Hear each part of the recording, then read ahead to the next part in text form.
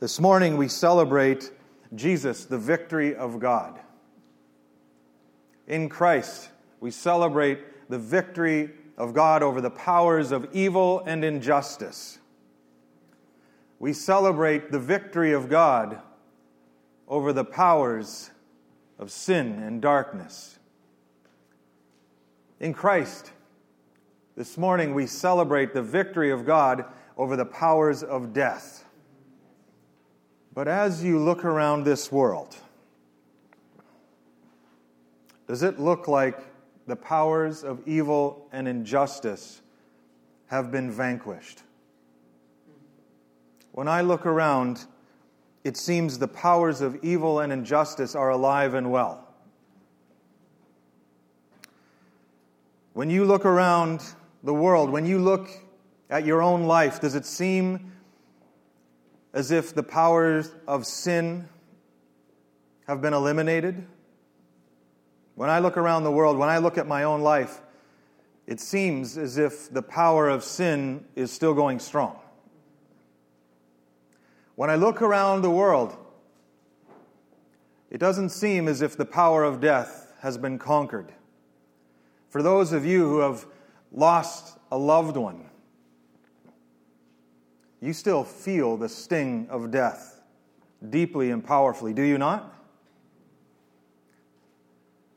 What are we to make of this celebration that in Christ God has conquered the powers of evil, injustice, sin, darkness, and death, when our reality is a different story? Now, some of you are thinking, there he goes again. Turning things upside down, making us think, can't you just let us enjoy Easter? Of all Sundays, can't you just let us be happy? You know, the praise band was going, we're all in a good mood. Why must you do this thing you do? I get it. I tried. I did. So in the spirit of confusing you and turning things upside down, we are going to explore the paradox of Easter this morning. Not only the paradox, but the promises of Easter. So there's promises, but there's also a paradox that comes with Easter. And I want to start with the paradox. So a paradox is essentially when we bring two or more contrary, irreconcilable truths. And when held together, they reveal a deeper truth or a hidden harmony and synergy. So the ultimate example of paradox is Christ himself. Christ is the Son of God and the Son of Man. That's core belief of Christianity. 100% God, who by definition is not human, and 100% human, who by definition is not God. That's paradox. Christ is the Prince of Peace who tears down every wall that divides us, every barrier that prevents us from experiencing peace and unity with one another. And yet, Christ is also the judge of the world who came not to bring peace, but to bring division, who will separate the sheep from the goats. Paradox. Christ is the mighty Lion of Judah and the Lamb who is slain. Paradox. Christ is the Lord of laughter. I love this. And the man of sorrow, the Bible calls Jesus. The man of sorrow, the Lord of laughter. Jesus, joy of man's desiring, the source of joy, the suffering servant, the man of sorrow. Paradox. Paradox. The kingdom that Jesus inaugurates. Paradox. The kingdom of God is here. The kingdom of God is at hand, yet the kingdom of God is not here. The kingdom of God is still coming. So the power, the truth of Easter is also paradox. And the essence of the paradox of Easter is this, that the suffering, the loss, the failure, the disappointment, the death of Good Friday is just as much our reality as Christians as the hope, the victory, the resurrection, the miraculous power of Easter. That's the paradox of Easter. We often want to just rush through Good Friday and get to Easter, right? subconsciously thinking we can rush through the pain and the loss and the failure and the suffering and the death that life brings us, so we can quickly get to the joy and the hope and the victory and the miraculous power and resurrection life of Easter. And then once we get to Easter, I mean, it's just all Easter from there, baby, right? Yeah, just all, except when we come to that one day next year, Good Friday, then we pretend to kind of go through the pain and the suffering and the loss and death. But then we're right on back to Easter. It's all Easter. But that doesn't reflect reality.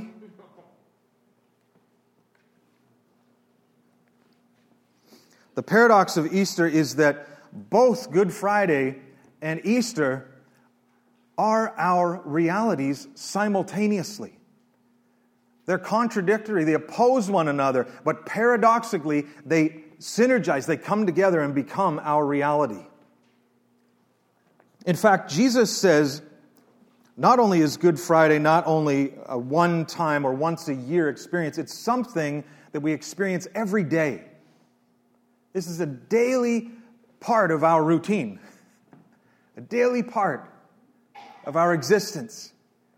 Each day we experience the suffering and loss and death of self. The very death of self is something we experience each and every day. In fact, only through the daily experience of Good Friday can we experience the victory and the hope and the new life of Easter.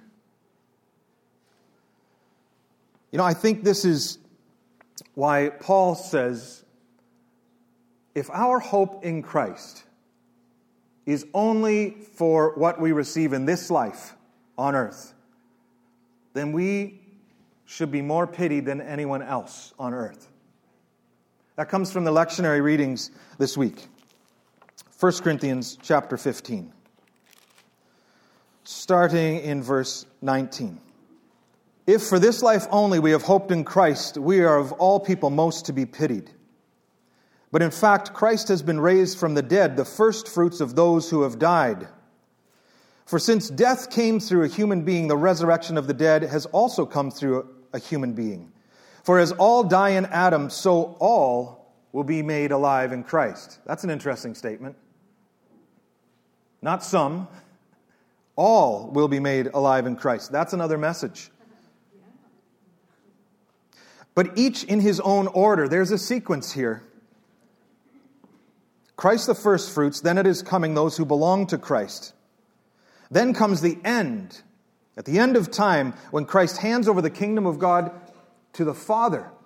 After Christ has destroyed every ruler and every authority and power, for Christ must reign until he has put all his enemies under his feet. And the last enemy to be destroyed is death. There's so much here. But let's go back to the original statement. If our only hope in Christ is for what we receive in this life on earth, then our lives are not to be envied by others, but to be pitied. That's quite a statement that Paul is making. What is he saying? Why does he say that? Well, in essence, he's saying if you choose to follow the way of Jesus, then Good Friday becomes just as much a part of your reality, and all that entails, as Easter Sunday. And from an earthly, materialistic perspective, your life is probably not going to get better. If anything, it's going to get worse. And Paul's speaking from experience. I mean, ever since he made the decision to follow the way of Jesus, to put his faith in Christ, his life from a materialistic, earthly perspective did not get better. I mean, have you read his resume as a Christian? I mean, he was regularly beaten. He was whipped, he was flogged, he was imprisoned, he was attacked, he was persecuted, he was abandoned, he was rejected, he was betrayed, he was shipwrecked, he was stoned. I'm talking about the kind of stone where people throw rocks at you until they think you're dead. Paul's saying if you follow the way of Jesus, the promise of Easter isn't that you will be spared from the hardship and the pain and the suffering and the failure and the frustration and the loss and death that life brings. No. You're probably going to experience more of that. Would you like to sign up? You know, Paul would have made a very bad prosperity gospel preacher. Right? I mean, the prosperity gospel philosophy is that if you follow Jesus, if you put your faith in Christ, everything about your life will be better. You will be healthier. You will be wealthier. You will have more friends and influence more people. You will be successful. You will get that promotion at work. If all that is true, then why would Paul say, if you follow the way of Jesus, people around you are going to look at you and pity you more than envy you? That doesn't make sense. Right?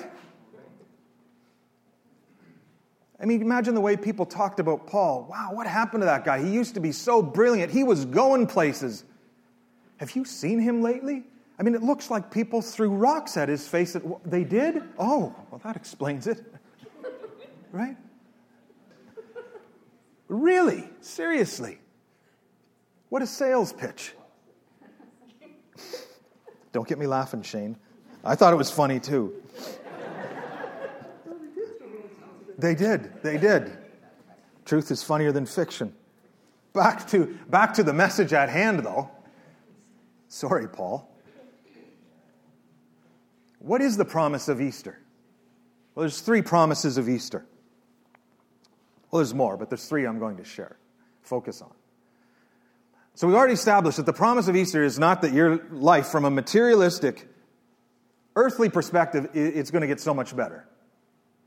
It's not that you are going to be spared from the pain and suffering and loss and failure and frustration and difficulty and hardship of life. That is not the promise of Easter. The promise of Easter, the first one, is that death is not the end. That your physical, earthly life is just a snap of the finger compared to your eternal existence. In Christ, you become aware, you are awakened to the fact that you are immortal. Your life is eternal. I mean, Paul puts it this way in Romans 8:18, I consider that our present sufferings are not worth comparing with the glory that will be revealed in us throughout eternity. The analogy that comes to my mind is, if you know hockey, is this lifetime is like an exhibition game. But your whole lifetime is it's a long season, and then come the playoffs where things really get good. In fact, your lifetime on earth isn't even an exhibition game. It's like the first shift of an exhibition game. It's nothing compared to the length and breadth and depth of your existence, which is eternal in Christ. Now, many Christians struggle with this concept of eternity. I've heard Christians say, I don't know if I want to live for eternity. That seems like a long time. It could get boring. And I get it. I struggle with the concept. Our finite minds cannot grasp what that could even possibly mean.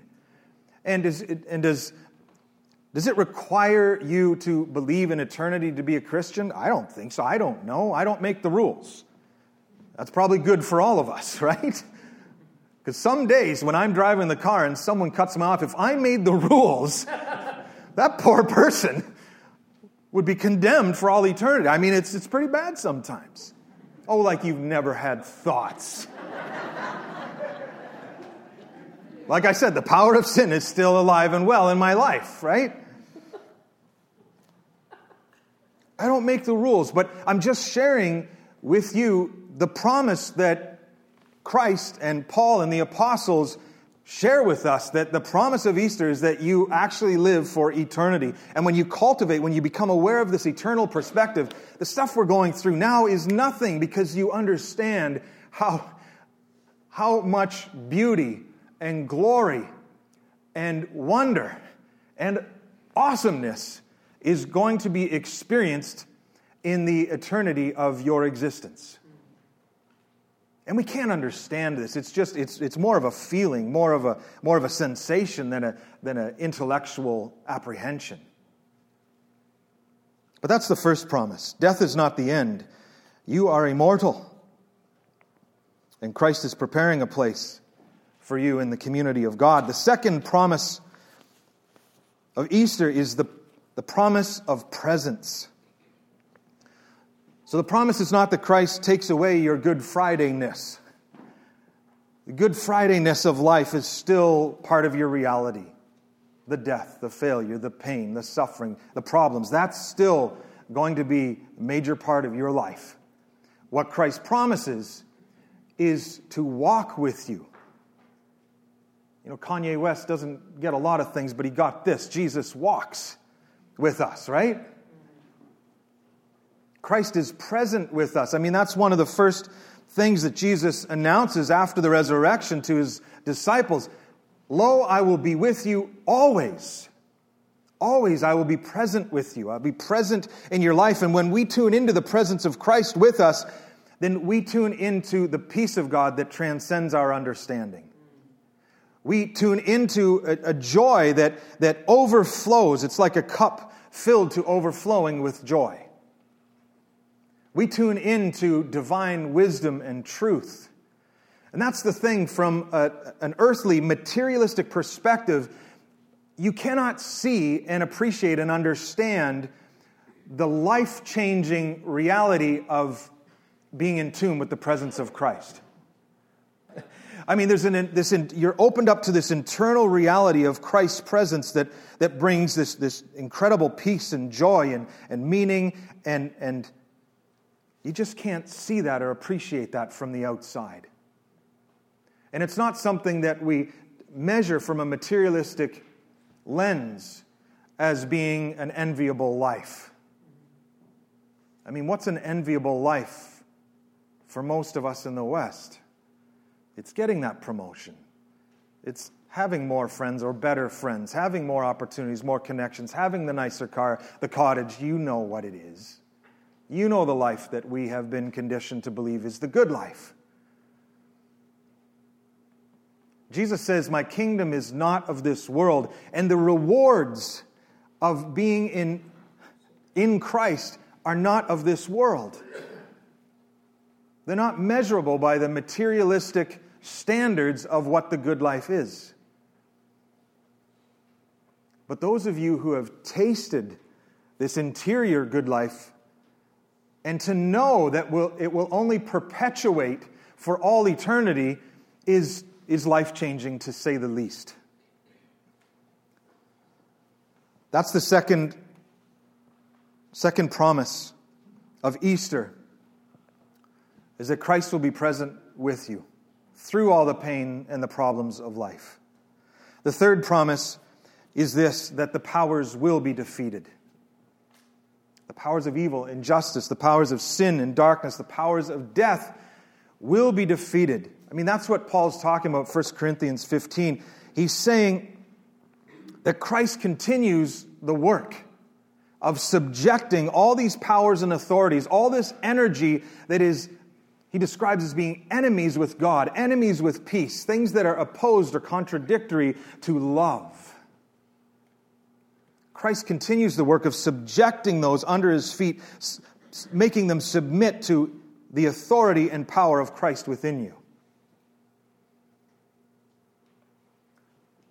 An interesting comment that Paul makes is, and the last one that will be defeated is death. The power of death is the last one.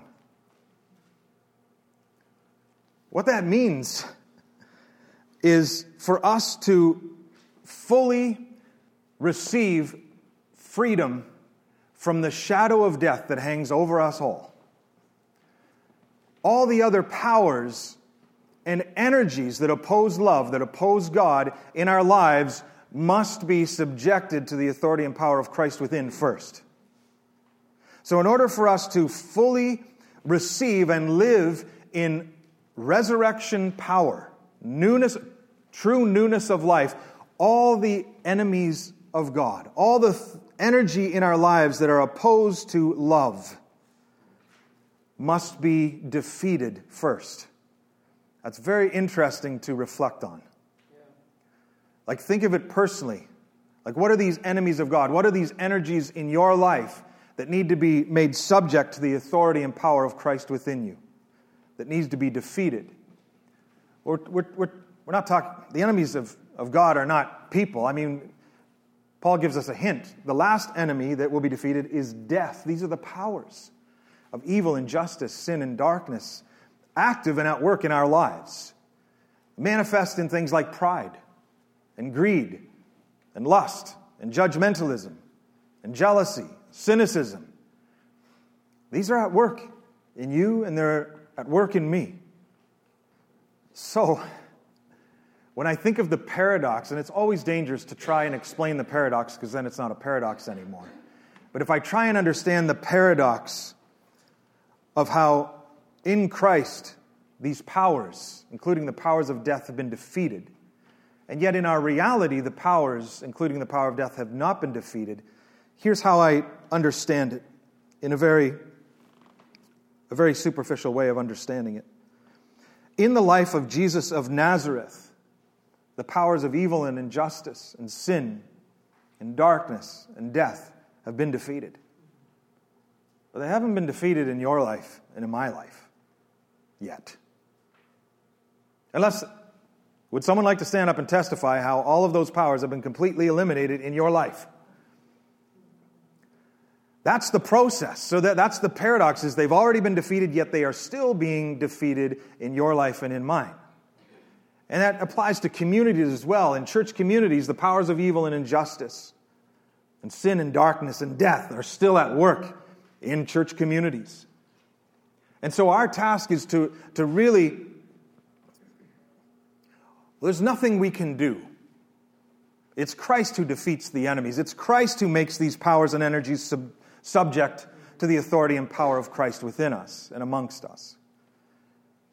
The only thing we need to do is to let Christ do His work. Stop resisting the work of Christ. How do we resist the work of Christ? By holding on. Because for some reason, Christ waits for our permission to start removing and defeating these things in our lives. It's interesting. It's bizarre, but we become attached to our pride, to our lust, to our greed, to our judgmentalism, to our cynicism, to our fear. We become attached to these things. They come to define us.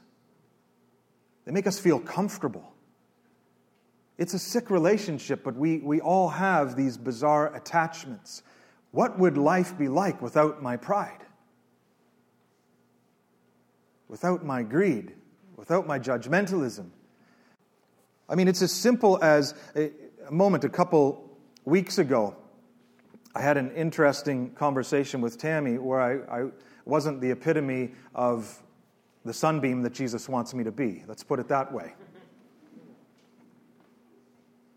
I have these moments. I know this is going to be shocking to you. But I have moments where I can speak words that are not life-giving. And so I become convicted after this conversation. And the intense wrestling match with my pride surprised me. And underneath that pride, what I discovered was fear. Why don't you just apologize? For some reason, I realized I'm afraid. What am I afraid of? It was so bizarre, but the more I leaned into that fear, I felt it through my whole being. It's true, I'm actually afraid. And I still haven't sorted out what that fear is. But as I leaned into it, and it was kind of a Good Friday experience, it felt like I'm dying. Just humbling myself to apologize, it felt like this Good Friday death and pain and loss. And yet as I leaned into it, I also held on to this other side of the paradox, the victory, the hope, the resurrection power, the new life, and I just went through it. And I apologized. And then just as a little cherry on top, I added at the end of the apology, but you could have, just adding some wisdom on what she could have done differently. It's baby steps in our transformation, right? Baby steps. But so close. So close, Troy. It's amazing how attached we are to these energies, to these powers, to these authorities that are opposed to love, to Christ. As you begin to dig in, you will be surprised. If you're not aware of it, that means you need to start digging now. Because that means they're probably controlling your life, unbeknownst to you. The spiritual journey is becoming aware of the battle that actually is going on within your own being. So that's, in a nutshell, how Good Friday and Easter, these two realities are how we grow and how we are emancipated and set free to enjoy the newness of life, the resurrection life that Christ wants to extend to us. And every day there are Good Friday experiences waiting for you. Little deaths. I mean, the spiritual journey is really just releasing more of the things that you're holding on to the power of Christ to defeat and make subject to the authority and power of Christ in your life. That's really what the spiritual journey is. You're not doing anything. You're just letting more stuff go. You're becoming aware of more things that you're holding on to. And, okay. And it's terrifying when you let those things go. Because a part of it is your religiosity, your belief system, your theology. I mean, it's all got to go. We're going out of business. It's all got to go. And as you hold one thing after another, and Christ looks at you, are you sure? No, but I'm just going to trust you. And then you go through that Good Friday experience, and you feel the death, and you feel the loss, and you feel the disappointment. And then it's only through that Good Friday experience you feel the resurrection, the hope, the victory, the miraculous power that is at work in our world. It's also reality. This isn't theoretical. This is constantly flowing in to our lives, this darkness and light, this death and life. This is our existence as followers of the way of Jesus. I hope that's good news. It's supposed to be good news. Yeah. But what it means is, when it's Friday and you're experiencing that suffering and death, Sunday's coming, right? But it also means when it's Sunday and everything's turning up roses, that means Friday's coming too, right? Don't fear it, because that is how we are emancipated and set free to be the glorious. I mean, glory is being revealed in us. That's what Paul says as we let go.